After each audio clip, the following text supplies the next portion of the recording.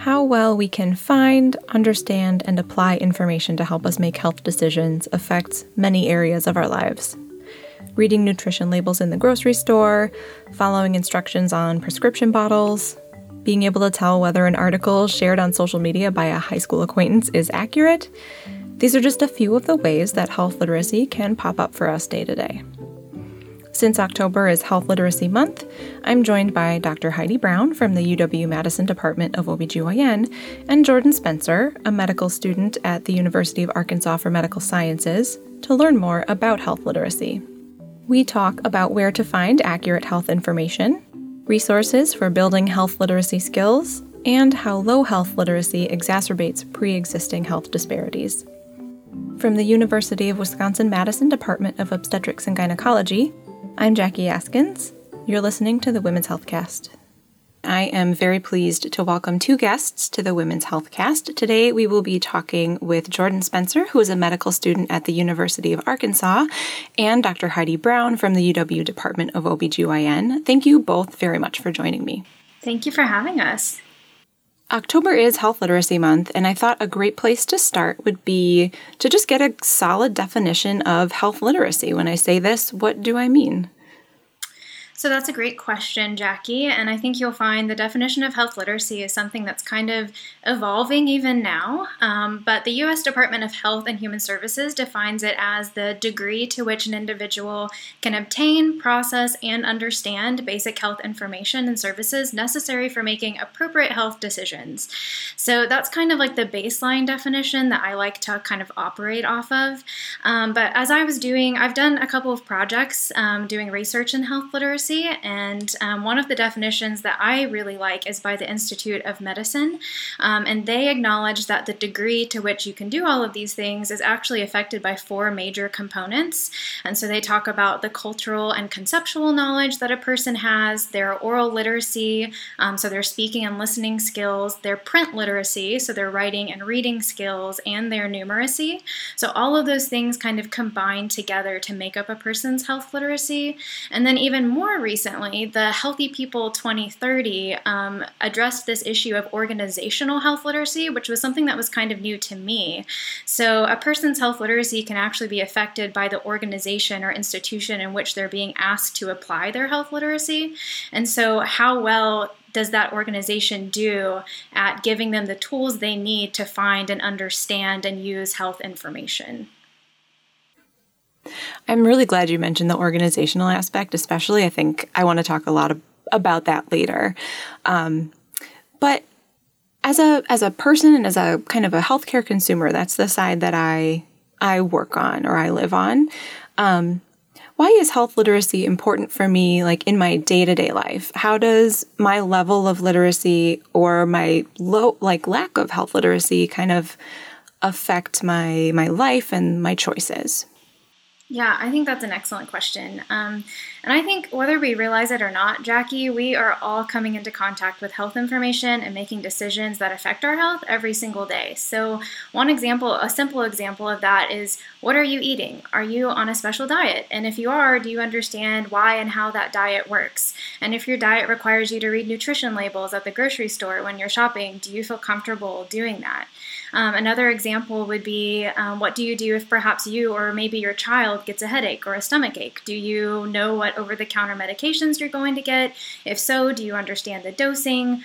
Do you try some other remedy? How do you know if your symptoms are indicative of something more serious or life-threatening? Do you call someone? Do you go to the ED? Those are kind of like basic things that can happen on a day-to-day level that a person with low health literacy or high health literacy might handle very differently. Another example within the field of women's health is, how are you choosing to practice or to not practice safe sex in your relationships? Do you understand what safe sex means, or why that's important? And maybe the most important thing is, when you come across anything medical in your day-to-day life, which we all do, like drug advertisements on the TV, or perhaps a new virus causing a pandemic that's being talked about in the news, or a family member or a friend who just received a new medical diagnosis, or maybe you're experiencing new symptoms that you don't really understand yourself, the question is, where are you looking for your health information? And do you feel comfortable and confident interpreting the things that you find, or voicing or explaining your concerns? I'll add a little bit to that, Jackie, in terms of why health literacy is important to you as a healthcare consumer. One of the things that we find as our health literacy improves is that we have more ability to take control of our own health. We have more agency to make choices.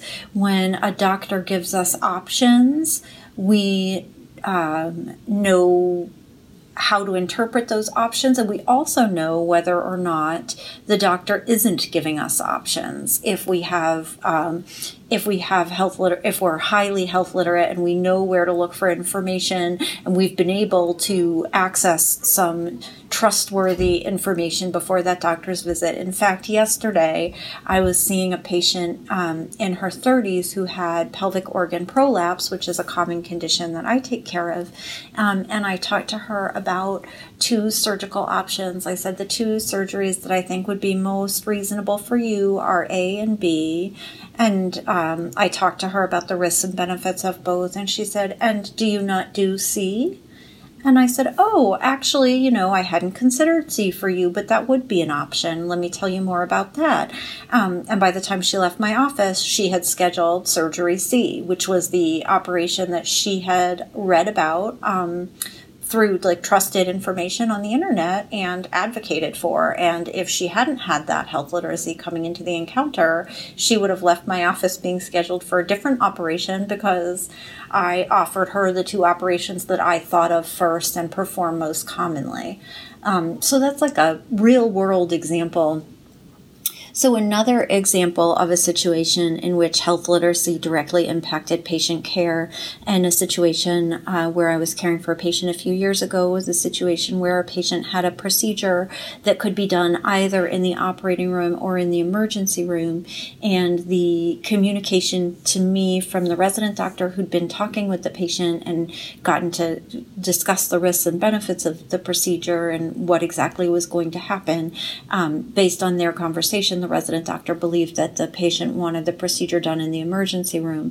And when we started doing the procedure, the patient was very uncomfortable. And I said, "Listen, I really think we should do this procedure in the operating room. You'll be so much more comfortable." And the patient hadn't even realized that those were the 2 options that had been offered to her and discussed with her, because we'd been using the acronyms ER and OR, and the patient didn't know what those 2 things meant. And so that's a very poignant example of how we think that we're telling a patient, and we think that we're giving a patient information, but that the information the patient is receiving is not the information we're attempting to convey. I feel like you did share some really good examples of what strong individual health literacy can look like as we move through healthcare systems and navigate our own personal health. It looks like having the tools to be good advocates for ourselves, and it can look like having the tools to understand different options that they're being communicated to us, to think critically about the options that we're being given. What else does strong health literacy look like in the practical level?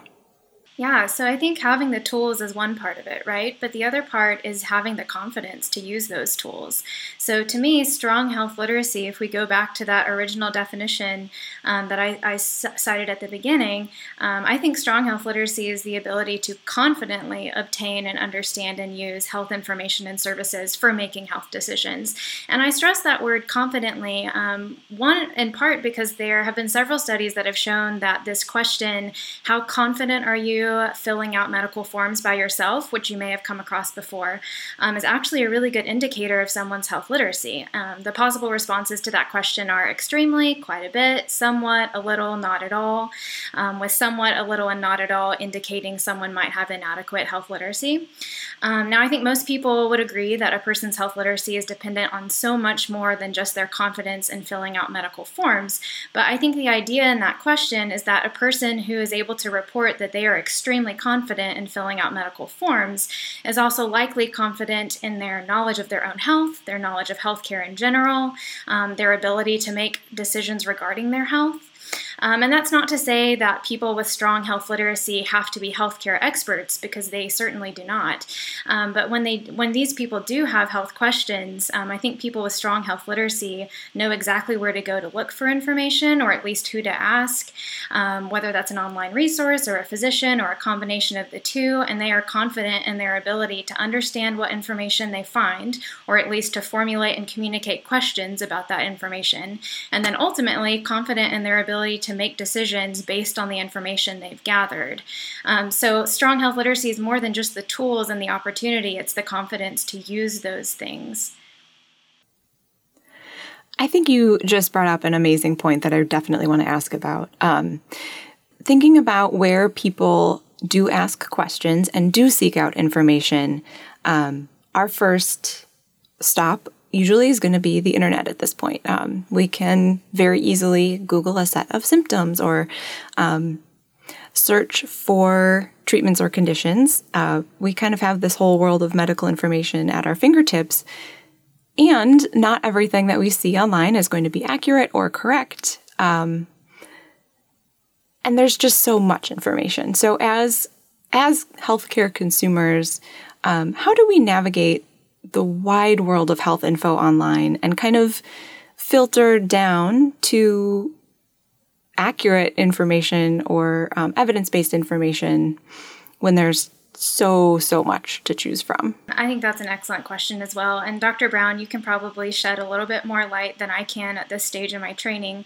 But I actually was talking to the director of the Health Literacy Center at the University of Arkansas about this very question the other day, because at this point in my training, I've really approached health literacy from the perspective of the provider. You know, what can I do to change the way that I practice to better address my patients' health literacy? But I hadn't really thought so much about what can my patients be doing to kind of improve their health literacy and navigate all of this stuff and help themselves. And so her name is Allison Caballero, and she gave me some really great advice. She said one of the things that she recommends to patients is actually Medline Plus Guide to Healthy Web Surfing. And it's this really simple, kind of easy to read guide of things that you can look for when you're searching through health information on the internet. Things like considering the quality of the source that you're looking at. Does it appear trustworthy? Do you recognize this source? Is it from the CDC? Is the article citing medical research, or are they just talking about personal opinions or experiences? Is this information current? Is it from recent years, or is this maybe out-of-date information? And those are just some simple tools that we may not be thinking of when we're Googling our first thing or scrolling through something on Facebook, is what's the reliability of the source that I'm looking at? I agree with Jordan and the folks at the Health Literacy Center down at University of Arkansas. The Medline Plus website is a great resource. It's part of the National Institutes of Health. There's a United States National Library of Medicine, and this is where Medline is also the website that physicians use when we're trying to access evidence-based information to guide our clinical management. The medlineplus.gov website is a resource for patients, and that resource provides trusted health information about a number of different topics. In general, I encourage my patients to go to websites that I've recommended or that are related to, or that have .gov at the end of them, .gov. I know that that's safe because that's the National Institutes of Health, or that's the Centers for Disease Control and Prevention. So something I was thinking a lot about as I was kind of prepping for our conversation, I feel like I have noticed a couple barriers lately to health information and health literacy that I kind of categorized in my head as newness and tabooness. So how much information or how long has something been around that there's research and information available about it, and how comfortable are people discussing this area of health and healthcare? So the big new example, as it is the year 2020, has been COVID-19, the new coronavirus pandemic. So our understanding of the virus, of prevention, of treatment, of best practices has changed a lot throughout the course of this year. And I think because of that, misinformation is incredibly abundant, right? There's a ton of information to choose from, and not all of it is supported by science, we'll say. So how does the newness of something like COVID-19 add challenges to staying literate and up to date on health information? Yeah, I think the example of COVID-19 is a great example because there has been so much information coming very quickly, changing very rapidly, and honestly, it's been difficult for all of us, even as healthcare professionals. So I took a course on COVID-19 back in the spring at the end of my third year when I was in quarantine. One of the things the University of Arkansas offered us was this crash course on COVID-19. But a lot of the information that we were taught even then has changed and evolved. And is a lot different now. And so I think it is a huge challenge to stay on top of information that is so new and to filter out what's truth and what's maybe not as truthful. There's a lot of information that we see on social media, and I'm sure we've all had instances where we said, well, I saw it on Facebook, and it doesn't end up being true. So I think we have to be very careful of filtering out where we're getting our information. So the advice that I was given was just to pick a few sources that I really trusted and to stay up to date on those, and to kind of narrow where I got my information and filter out everything else. But it is difficult. It's a huge challenge, and you have to be very intentional about keeping yourself updated and seeking out new information for yourself, for sure. On the other hand, less timely, but personally very important and interesting to me is this idea of tabooness, of this isn't something that we talk about that I feel like can lead to misinformation. So I'm thinking in particular of women's health in terms of sexual and reproductive health, menstruation, birth, Dr. Brown's expertise area of incontinence.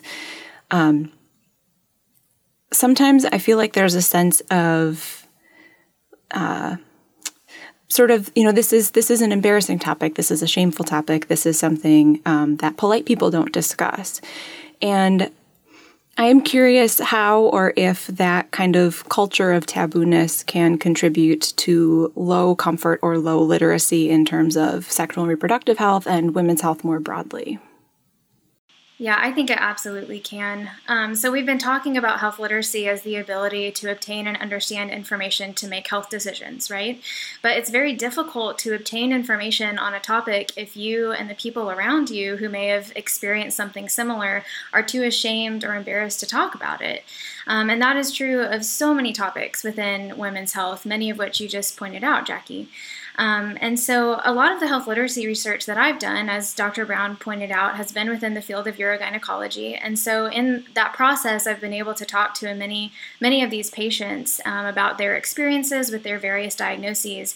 And a lot of their conditions are kind of taboo topics that we don't talk about very much, like prolapse and incontinence. Those are topics that a lot of women are ashamed about. And what that can do by not talking about these issues is it creates this sense of isolation. And many of the patients that I talked with told me how relieved they were when they found out that they weren't the only one who had been dealing with this, that there were other women, a lot of women, even women that they knew who had had similar experiences. And so they felt less alone, and they were able to actually seek help. And so I think it's really, whenever I talk to patients about these kind of issues, I always encourage them to kind of try to break the stigma if they can, and bring up these topics with their daughters or their mothers or their friends, because likely there are other women in their circle who have been dealing with similar things and just don't realize that they're not alone. And I think communication is just so important in breaking that stigma so that these issues are more easy to talk about and more easy to bring up to your doctor, so we can start treatment sooner and give clarification and explanation sooner and reassurance sooner. That's a huge issue within our field, and I'm really glad that you brought it up. Thank you so much for that question, Jackie. I think the other thing, when we're thinking about taboo topics is, the fact that the internet is so much easier, than asking somebody face to face about something embarrassing, which means that our patients may turn first to the internet for information about these stigmatized conditions. And in fact, one of the conditions I take care of is accidental bowel leakage or bowel incontinence. And when we started to do some research a few years ago to understand how patients seek information, we found that the most commonly Googled term was actually leaky butt, which is something that I had never asked a patient about. But that's what patients were typing into the Google search bar. And so when I learned that I have to ask my patients, any problems with leaking from your bottom, leaking from your butt? And then that opens the door to talk about the condition in a situation where a provider knows the medical terms and can help direct the patient to sources of information that use the medical terms that the people who sort of proctor health information would use in writing up materials, which also kind of brings us back to your earlier comment about the importance of healthcare organizations and healthcare providers and other institutions trying to develop health information for consumers, making sure that we use language that is accessible to the folks who are trying to access it.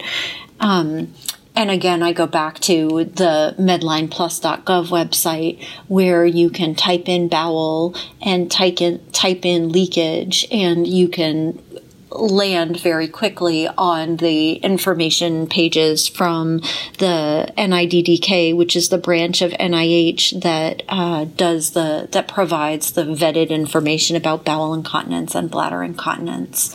So I think going back, if listeners take home one thing, it's that medlineplus.gov is a great place to start for trusted health information, and also that it's a great place to learn the language that your healthcare provider might use. I'd like to ask a little bit more about kind of the responsibility, or I don't know, maybe responsibility is not quite the right word, but how health professionals can help meet patients and healthcare consumers kind of where they are, and there may be a slight role in like translating some. Okay, here's how I'm going to ask this. It might not be perfect, but I'm thinking about, medical journals. Those are held up, especially, the peer-reviewed journals, they're held up as sort of like this gold standard of research and understanding. And I'm 4 years into a job where part of what I do is read journal articles and try to translate them, and it is difficult. It can be extremely difficult to understand.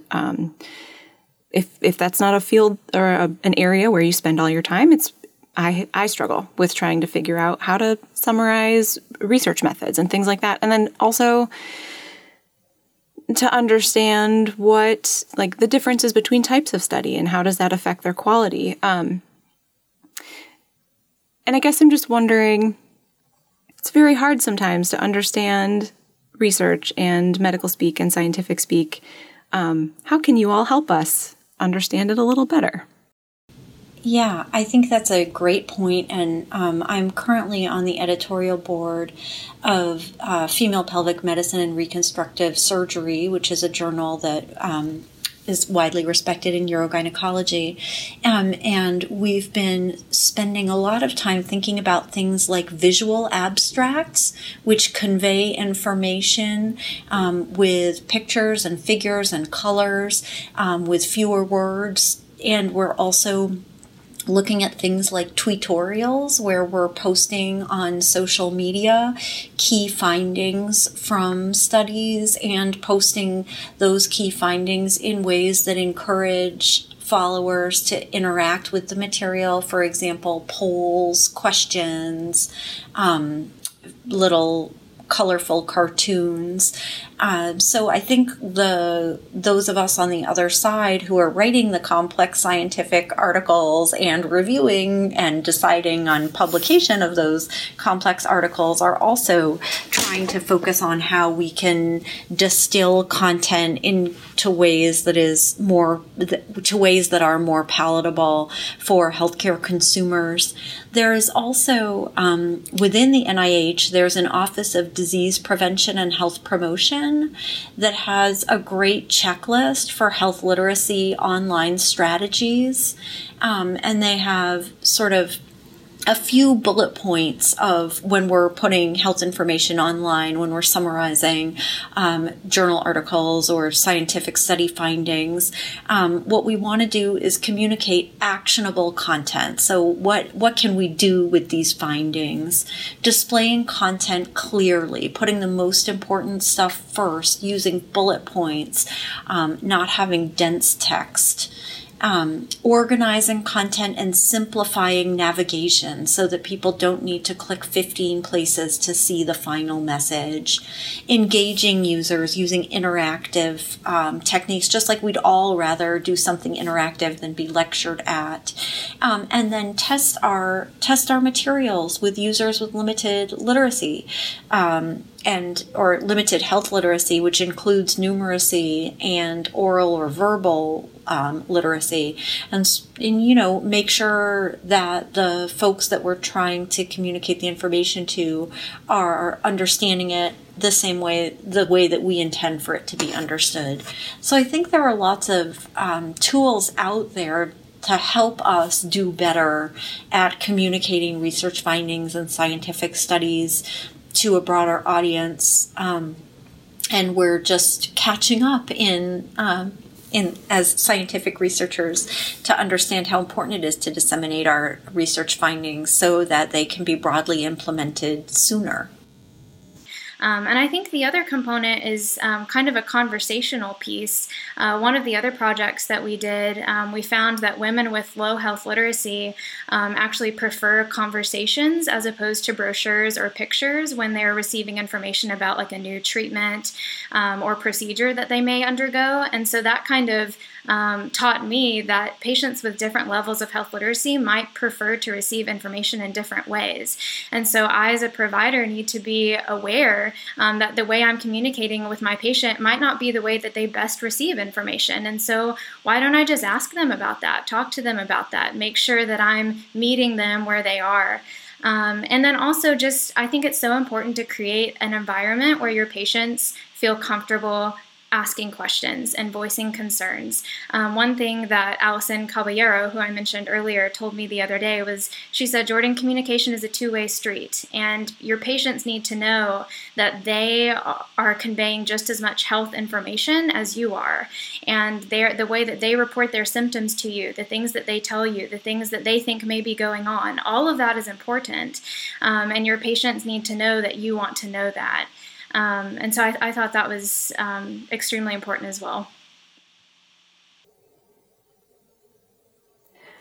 So listening to both of your answers, I feel like this is kind of an equity conversation as well. And I am curious how levels of health literacy can affect or play into some health disparities that we see definitely in our state and in the rest of our country. Well, one of the things that we found in the study that I mentioned when we were kind of evaluating the health literacy of a large sample of patients at our urogynecology clinic in Little Rock, we found that patients who had lower education were more likely to be at risk for limited health literacy.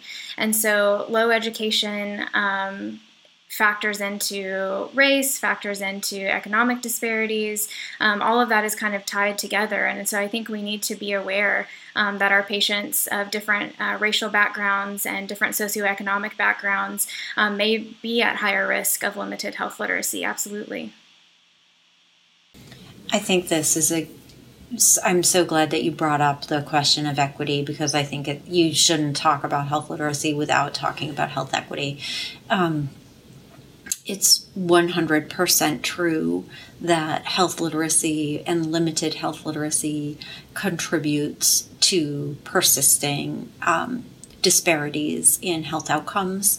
And it's also true that we, in the research, I've done a fair bit of research around how to reach women with information about the prevalence of incontinence and how treatable it is and how preventable it is, so that women can seek care sooner or access preventive strategies, simple changes that we can make to how we eat and drink, and doing pelvic floor muscle exercises or Kegels to prevent development of incontinence or prolapse symptoms. So I've done a fair bit of work looking at how do we reach women with information about pelvic floor disorders, these stigmatized disorders. And I've partnered with an existing health survey called the Survey of the Health of Wisconsin. And what we found, we've done a couple of different studies where we've disseminated information about bladder health promotion to all the women who've participated in this state-based population health survey. And then we're able, because we have information about these women, who these women are, who are participants in this bigger health survey, we can characterize the women who do and don't engage with bladder health promotion. And what we find is that it's the women who have lower socioeconomic status, women of color, women in urban areas, women who are working more jobs, are the women who don't access the bladder health materials. And so when we're developing bladder health promotion materials with the folks who engage with bladder health materials or who engage with bladder health promotion, we're actually we think that we're engaging the target population and getting their input on the materials, but we're actually missing the most vulnerable people. And the people with whom we're engaging are the same people who probably would have the agency to seek care for their incontinence if they develop symptoms. And so by virtue of being able to partner with this health survey where we knew a lot about all women, we were able to identify that our outreach specifically to develop health promotion materials misses those most vulnerable folks. So we need to prioritize in health communication, we need to prioritize engaging with the folks who don't pick up the phone, who don't answer the email, and going to them where they are to understand, if not understanding their barriers to accessing health promotion information, at least understanding the places where they might be willing to, or able to is a better word, might be able to access health promotion materials. With everything that we've just discussed, then, the importance of strong health literacy, the barriers to individuals gaining health literacy, the importance of finding kind of a middle ground and working with our scientists and our healthcare providers to develop communication tools and strategies that meet us as consumers kind of where we're at. What are your top tips or recommendations of a place to start to build and strengthen my health literacy skills? I think one thing is we've touched on it already, is just reevaluating where you're getting your health information and making sure that the sources that you're using are reliable, are up to date, making sure, like talking to your provider. Dr. Brown recommends a lot of specific things to her patients, so talking to your provider about websites or resources that they would recommend that you look at to kind of expand your health knowledge. And then I think the other thing, which we've also talked about a little bit, is just building your confidence and conveying your health information. I think one of the best ways that our patients can improve their health literacy is just being confident about their health and being confident in communicating their concerns, their questions, their thoughts, their ideas. And that will go so far.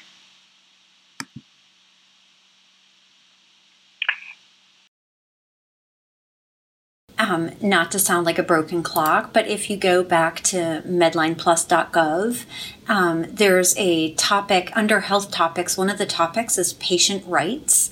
And if you click on the link, all of the medlineplus.gov pages sort of have the same layout, which is kind of nice because the more time you spend on the site, the more you'll get familiar with where to find things.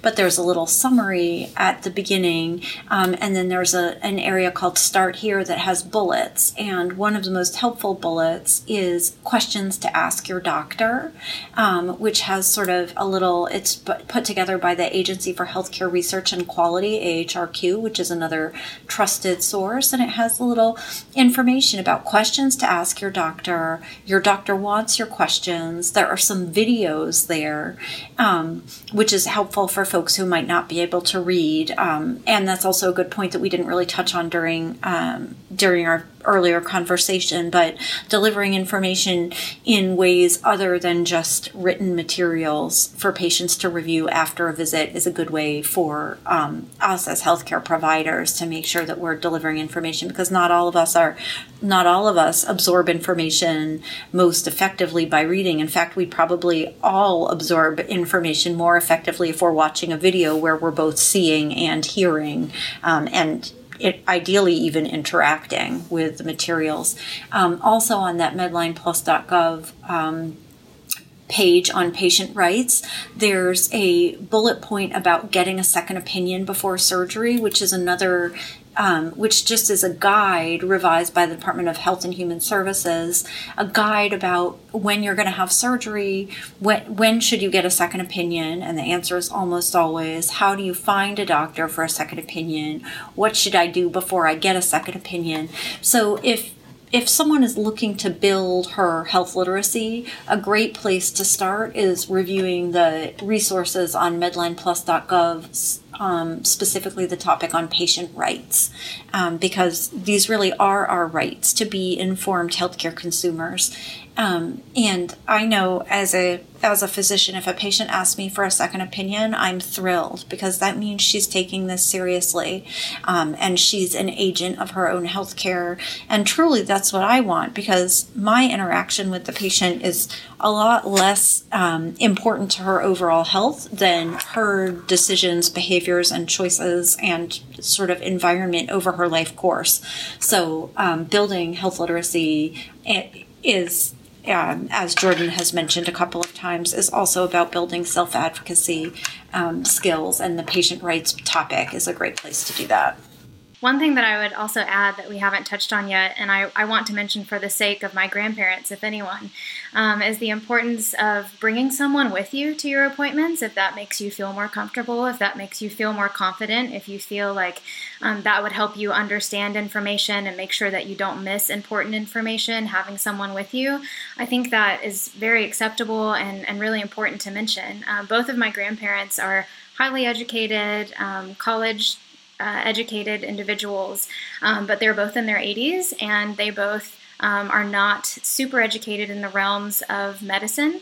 And so having my mom or my aunt come with them to their appointments is so important for them to feel like they truly understand the care that they're receiving, and have made sure that their questions and concerns were voiced, because my aunt and my mom make sure to do that for them. And so I think that's a really good resource that we can encourage our patients to take advantage of as well, is if there's someone you want to bring with you, by all means, bring them with you.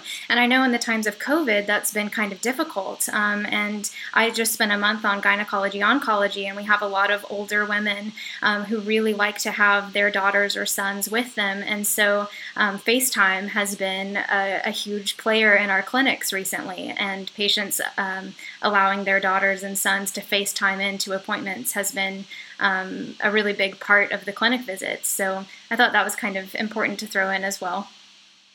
That's an excellent point. I'll just add that with visitor restrictions related to COVID-19, where many of our patients aren't allowed to have a visitor accompany them to the clinic, and not all patients have iPhones, but we often are doing a telephone call during the clinic visit and just putting it on speakerphone so that the patient's family member can at least hear what's going on. And I always recommend that my patients bring a second pair of ears and eyes to any preoperative appointment, because there's so much information being dumped at patients during a preoperative visit. And it's good. It's nice to have another person there who can both listen and also advocate for you and ask the questions that you may be forgetting to ask. And writing a list ahead of your doctor's appointment is another practice that is helpful. If you write a list of the things you want to discuss during the healthcare encounter, you're more likely to bring them up. This has been the Women's Health Cast. I am so happy to have been joined by Jordan Spencer from the University of Arkansas Medical School and Dr. Heidi Brown from our Department of Obstetrics and Gynecology. Thank you both so much for your time today. It's been an absolute pleasure, as always, Jackie. Thanks so much for having me on. Stay safe out there. November is Bladder Health Month. Join us on our next episode to learn about bladder health and pelvic floor disorders with UW Health nurse practitioner Angie Sargent.